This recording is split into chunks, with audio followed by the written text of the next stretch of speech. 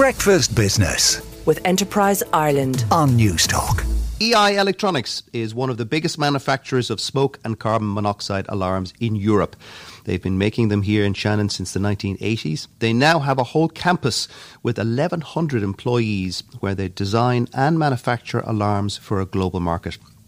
Last year they shipped, was it 12 million devices, Mick? 12 million, yeah. 12 million devices and enjoyed revenues of over 400 million euro. It's an Irish success story by any measure, and yet many people are surprised to hear it's all done locally. Mick Guinea is the chief executive and founder of EI Electronics and is sitting in front of me here in Shannon Airport. Good morning, Mick.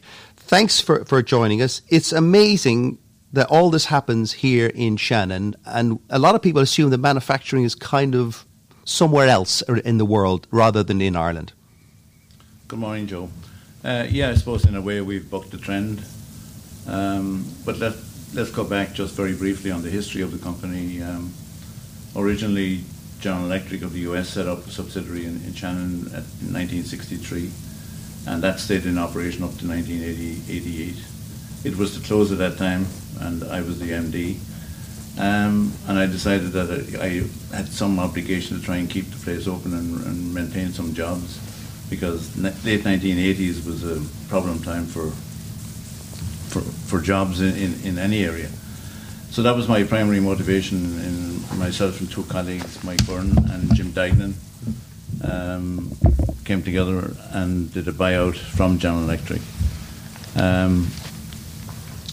From the beginning, our manufacturing strategy was to maintain manufacturing in Shannon, and that served us very well over the last 34 years. And now you've got a suite of products which are in many homes all over Europe. Your biggest market is the UK, is that right? Our biggest market is the UK. Yeah, and it accounts for nearly 3/4 of your market. Are you a tiny bit worried about Brexit and sales in the UK? No, it's obviously an issue, but it doesn't concern us. We've survived many a problem in the past, and we look upon Brexit as just another business variable to be managed.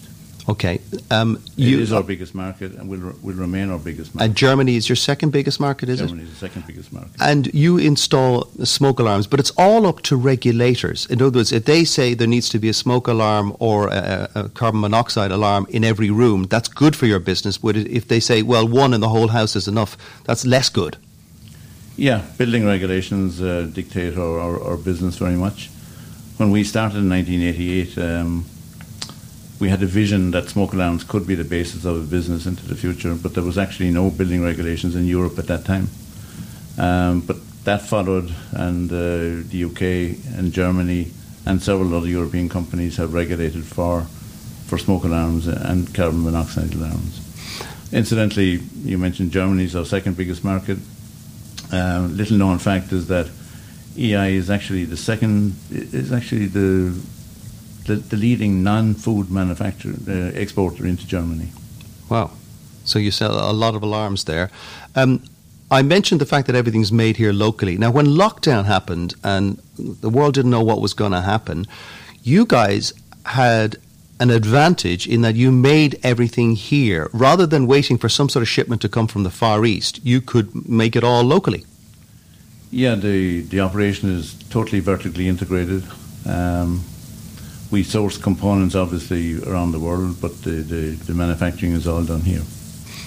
And so when lockdown happened, you were able to to ramp up production. So when the economy reopened, you had taken the correct gamble. You had taken the gamble that the economy would reopen and reopen rapidly.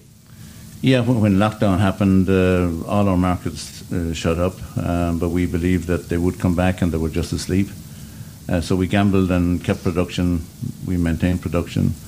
And that worked out well, but when the economies opened up, we were ready to serve. Now, I have spent the last day here in Shannon, and we've seen a lot of companies here, and I've seen a lot of your badges. I've seen a lot of EI Electronic badges as a mark of the support that you've given to other local businesses, corporate social responsibility and all that. And you've also got a target for being carbon neutral by 2030. So in other words, you're kind of giving back in the area as a big local success story. It's very much part of the ethos of the company to give back, and we are very much part of the local economy.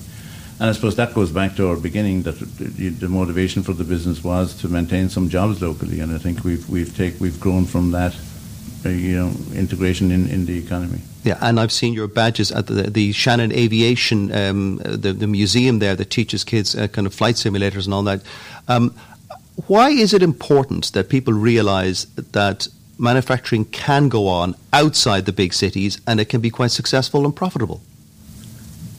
Yeah, there was a time when, the belief was you couldn't manufacture in Ireland, and I think we bucked that trend. And today, throughout the US and many other first world countries, you're seeing a return to manufacturing, and people bringing manufacturing back from the Far East and so on.